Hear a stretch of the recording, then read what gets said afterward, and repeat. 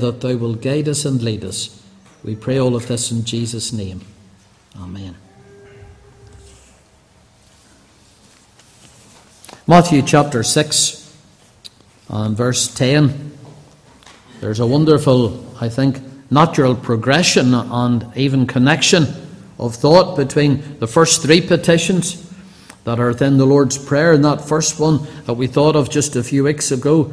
It's all about the glory of God. Everything is about the glory of God. The very heavens declare the glory of God. So when we're praying for the glory of God, that God's name will be hallowed above all others.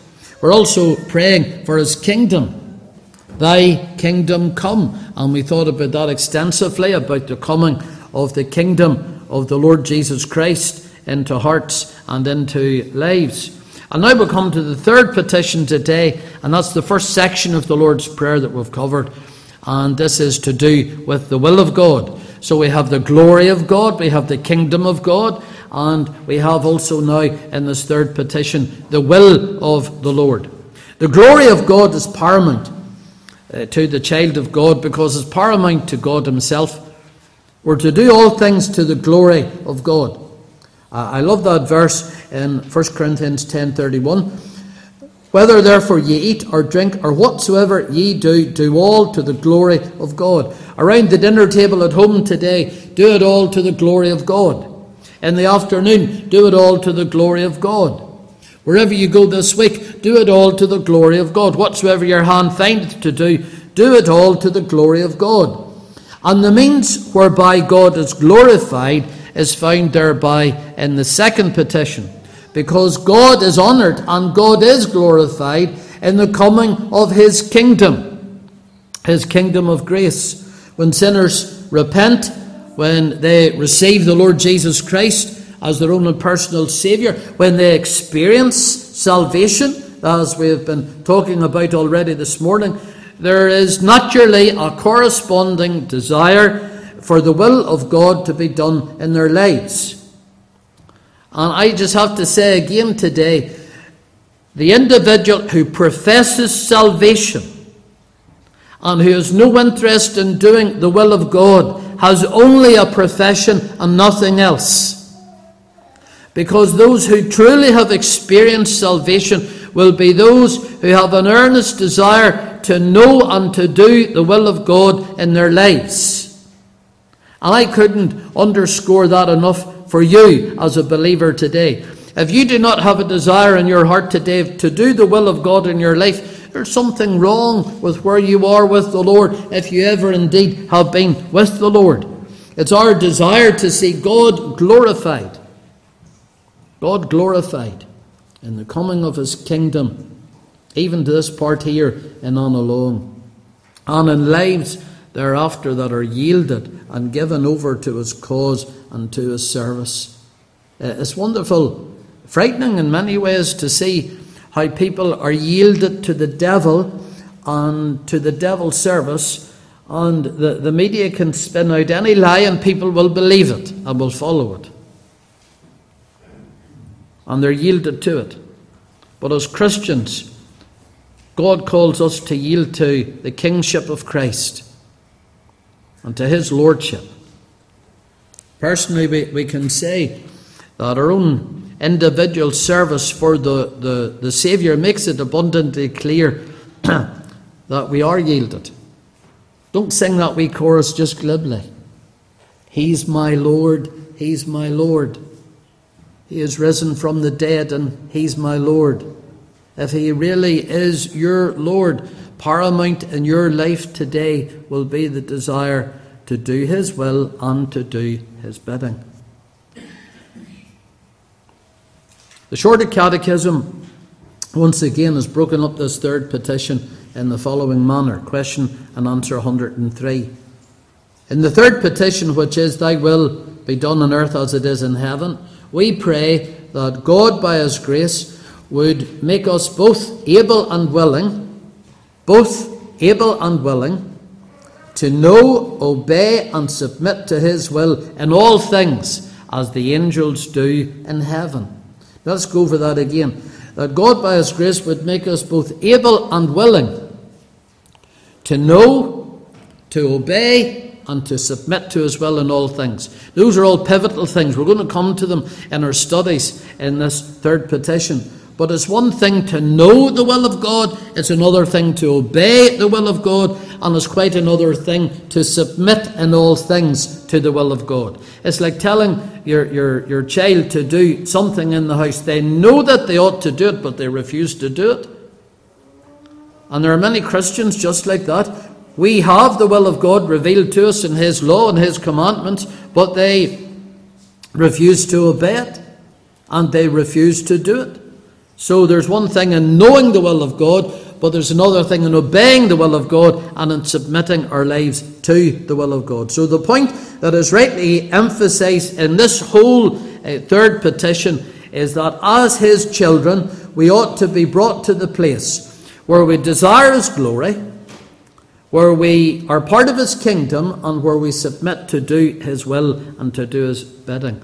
And it's all summarized just, I think, in that word submission.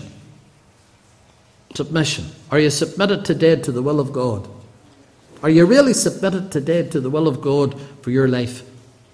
So the first thing we need to ask about this petition, and I think we're only just going to get through the introduction today.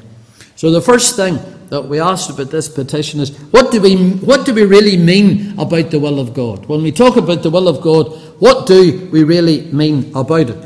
Now, you might think, oh, well, that's to do with where the Lord wants me to work, or where the Lord wants me to live, maybe even who the Lord wants me to marry. All of those things, those are all very important questions, of course, but it's much more embracive than just our needs. There are two aspects to the will of God. Theologians have called it God's secret will and God's revealed will. His secret will or his decretive will, what he has decreed in the great decrees from eternity past. And that's secret. Who knows the mind of God but God alone? So the secret will or the decretive will of God is known to God alone. And then we have his revealed will or his perceptive will, how we perceive what God has revealed to us about his will. And that's another and a total different dimension to it. So this first aspect of the will of God, his secret will, is vitally important. It's important that you and I know that God has a plan for your life and my life, and we don't know about it. I could go further than that, and I could say, God has our life already planned out for us, and we don't know about it. You might think, why am I here today? Well, you're here today because God planned it. It's all part of his great eternal decree. It's part of his decretive will. He has planned it, therefore it has come to pass. So the final determination in the events of all things has to do with God's secret or God's decretive will. Now, there are many verses, and I want to turn up some of them with you today, and that's why we'll just take our time in this introductory part, because I think it's important that we get, as I said last week, all of the New Testament is embedded in the Old Testament. You just can't root out the New Testament and divorce it from the Old Testament, because then you just destroy the Word of God. So go back with me to some scriptures that we find in the Old Testament. Go back to Isaiah 46. Isaiah 46. And we're going to read together verse 9 and verse 10. Isaiah 46, verse 9 and 10. Just take your time to find the places. Isaiah 46, verse 9 and 10. So the prophet said, "Remember the former things of old, for I am God and there's none else. I am God and there's none like me." And this is what God does, declaring the end from the beginning. Now think on that statement. You and I can't declare the end when we haven't even started the thing. But God says, I can declare the end from the beginning. From the very beginning of all, God had an end in view, and he had the means to get to the end in view. And from ancient times, the things that are not yet done, saying, the the things that are not yet done, God says, I have declared them. I bring them all to pass. Saying, my counsel shall stand, and I will do all my pleasure. It's one of the most amazing verses, I think, in all of the Word of God. God is able to declare from the beginning right to the end the things that are not. He knows the end of them. The things that even haven't come to pass, He knows the end result of them. This is the final determination, the secret will of God. And your life and my life is all wrapped up in that. This secret or decretive will, meaning what He has planned, what He has decreed, is seen in various aspects. It's seen, I think, first of all, in creation. Where do we see the secret will of God, the decretive will of God? Well, we do see it in creation. Turn over to the New Testament scriptures, to the book of Revelation.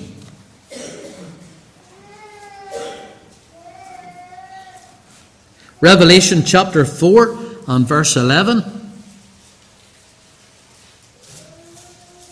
Here we get a glimpse of what a worship service in heaven must be like. Verse 10 tells us the 24 elders fall down before Him that sat on the throne and worship Him that liveth forever and ever, and cast their crowns before the throne, saying, we're worthy. We're really good. We have done so well. Oh, no, that they're not saying that in heaven.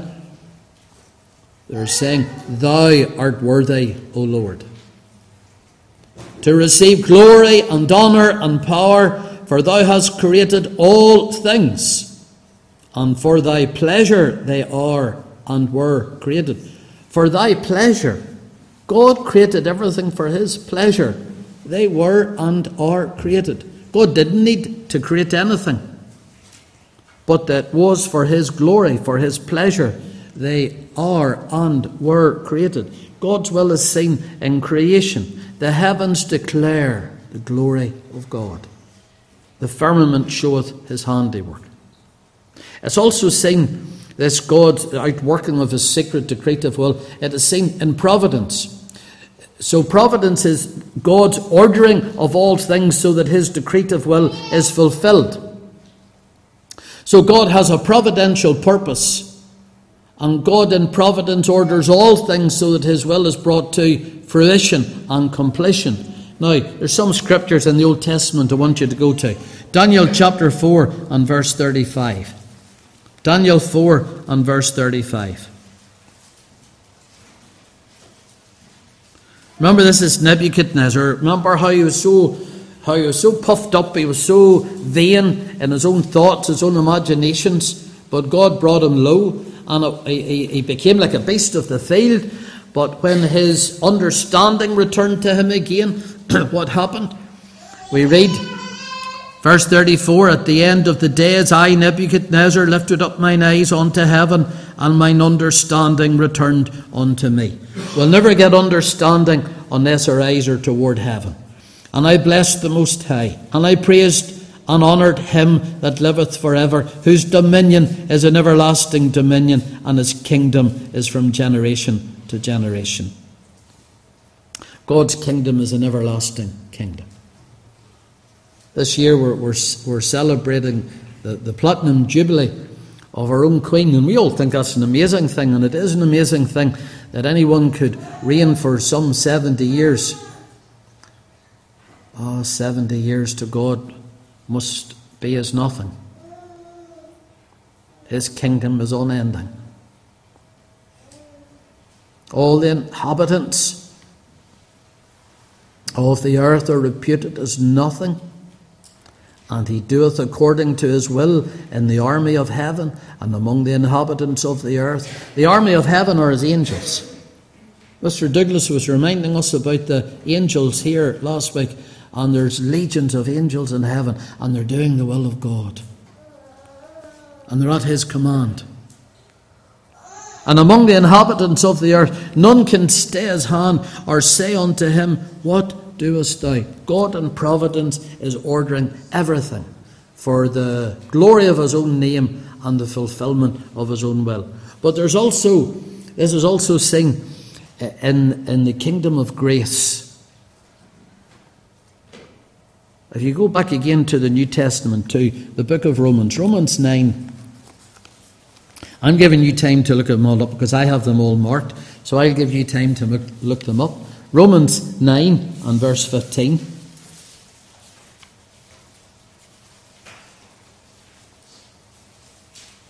Oh, here's a very humbling portion of Scripture for proud individuals who think that they can do what they want, when they want, with the Lord. They will come to the Lord in their time, in their way, but you'll not, because in Romans 9:15 it says, I will have mercy on whom I will have mercy, and I will have compassion on whom I will have compassion.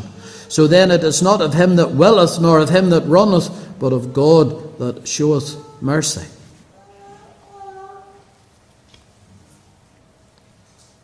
God's secret will is revealed in the choice of grace. We bow before a sovereign God today.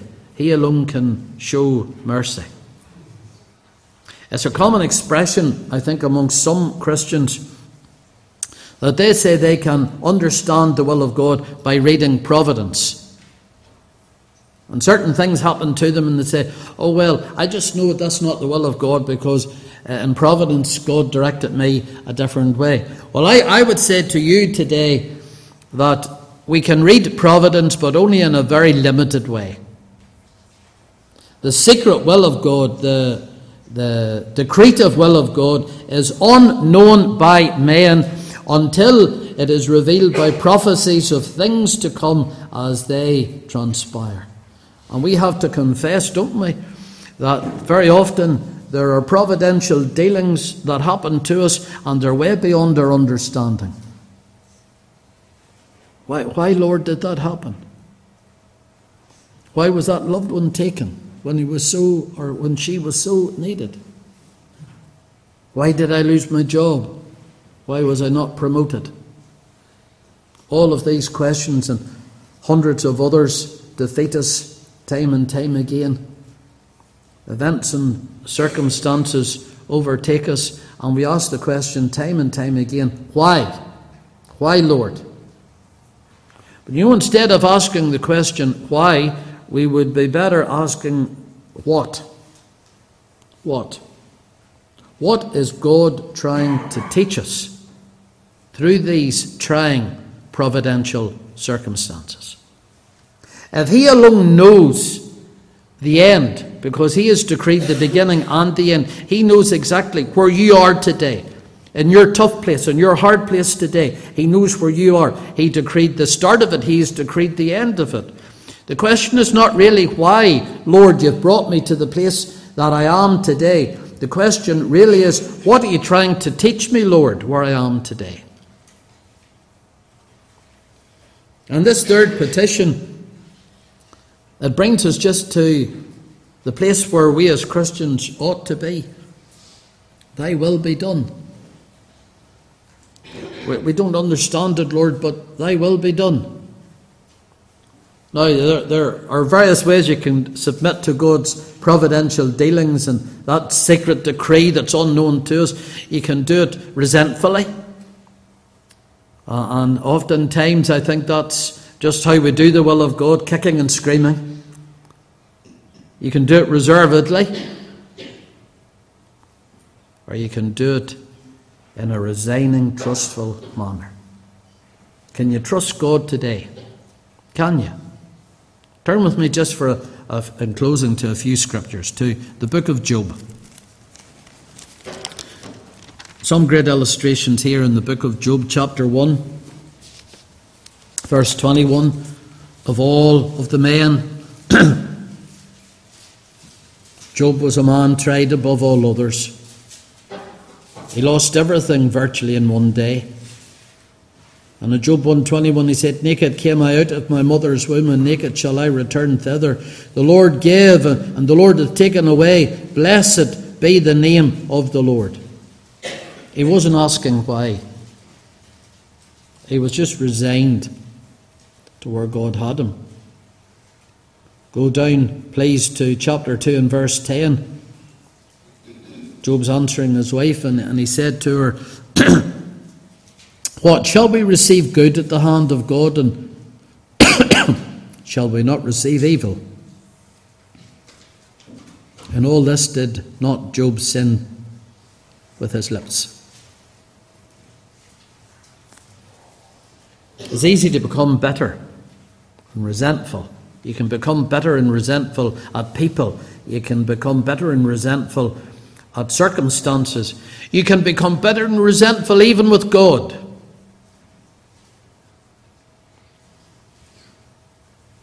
But that will not bring you to the place of submission. We need to be submitted. Job was submitted. There's a New Testament illustration. We'll close with this one. Acts chapter 21 and verse 14. Here was Paul. He was going up to Jerusalem. He knew he would be imprisoned there. Verse 13. He said, "I am ready not to be bound only, but also to die at Jerusalem for the name of the Lord Jesus." Acts 21:14. And what did the Christians say when they heard that? And when he would not be persuaded, we ceased, saying, "The will of the Lord be done." Job, Paul, they breathed the very spirit of the Lord Jesus on that night in which he was betrayed in Gethsemane. He said, "Thy will be done." And brethren and sisters, we need to submit, even though we don't understand what's going on round about us. I don't know the secret decretive will of God. I don't know the bigger plan that God has for my life. But as we submit to that bigger plan and to the will of God for our life, we know that the Scripture teaches us whatsoever the Lord does is right. We know that God is a good God. And what the Lord does is for the good of his people, even though it causes pain and grief at times. And as we submit, it brings grace and strength to our souls, peace and knowing God's in control. I'm not in control, but God's in control. He's in control of where you are on the journey at this particular point. God's in control of it. We sang very deliberately today from Psalm 18 and verse 30. Teaches us, as for God, his way is perfect. First time I ever heard that verse preached was at a funeral.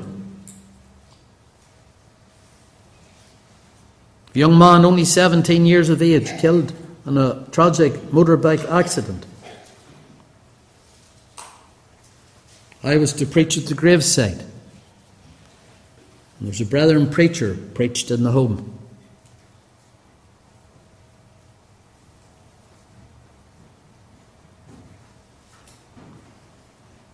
This was his text. His way is perfect. Even in death. Perfect. It brings peace in the storm. It gives us perseverance in the work of God. I think of old Eli when he heard the pronouncement of judgment upon his house. He'd lost his sons. He'd lost the family dynasty and the priesthood. But you know what he said when he'd lost everything? He said, "It is the Lord, let him do what seemeth him good." Maybe you're at that difficult place today and you're clambering up the hill of difficulty and you're really struggling and you're saying, "Why, Lord?" I want to bring you to the place where you should be saying, "What, Lord, are you trying to teach me through where I am today? What are you trying to say to me?" As finite creatures, we can't see all of the implications of God's secret counsel or his eternal decrees. But we come today and we submit our lives afresh to him. Don't sing glibly, He is Lord, He is Lord. Sing it knowingly. He is Lord. He's in absolute control. He's Lord of all. He's Lord supreme. He knows every household that's stricken down today and on along. He knows every individual that needs the Lord's touch. He knows your background. He has decreed the beginning and the end of this whole week that lies ahead of us. If that doesn't bring us peace and the assurance that we can persevere and go forward and onward with the Lord, regardless of what happens the rest of this day or the week ahead, we can say, it is the Lord. Let Him do that which seemeth Him good. Let's unite our hearts in prayer, please. Our time is up. But let's just commit our way on to the Lord. Gracious God and loving Father, we are humbled today to think that God, who put all things into place just by the word of His power, also put into place a plan for our lives. He knew not only the beginning of it, but He planned the end of it. Lord, we can't see that plan. We don't know that plan. But we thank Thee that we can trust God. We can trust God for whatever that plan holds for us. Bless us today, we do beseech Thee. And bless every head bowed before Thee, every home that's represented in the gathering, those that are clambering today, like pilgrims up the hill of difficulty. Give them grace today and grant them Thy help. And may they have perfect peace on the journey today, wherever they are. No matter the battles or the storms even they might face this week, knowing that His way is perfect. We thank that You're a good God. We thank that You love Your people. We thank that You're preparing us, even weaning us from time, preparing us to take us home to heaven. Lord, we pray that our wills might be in total submission to Thy will. We pray again these lovely words of the Lord Jesus. Thy will be done on earth as it is in heaven.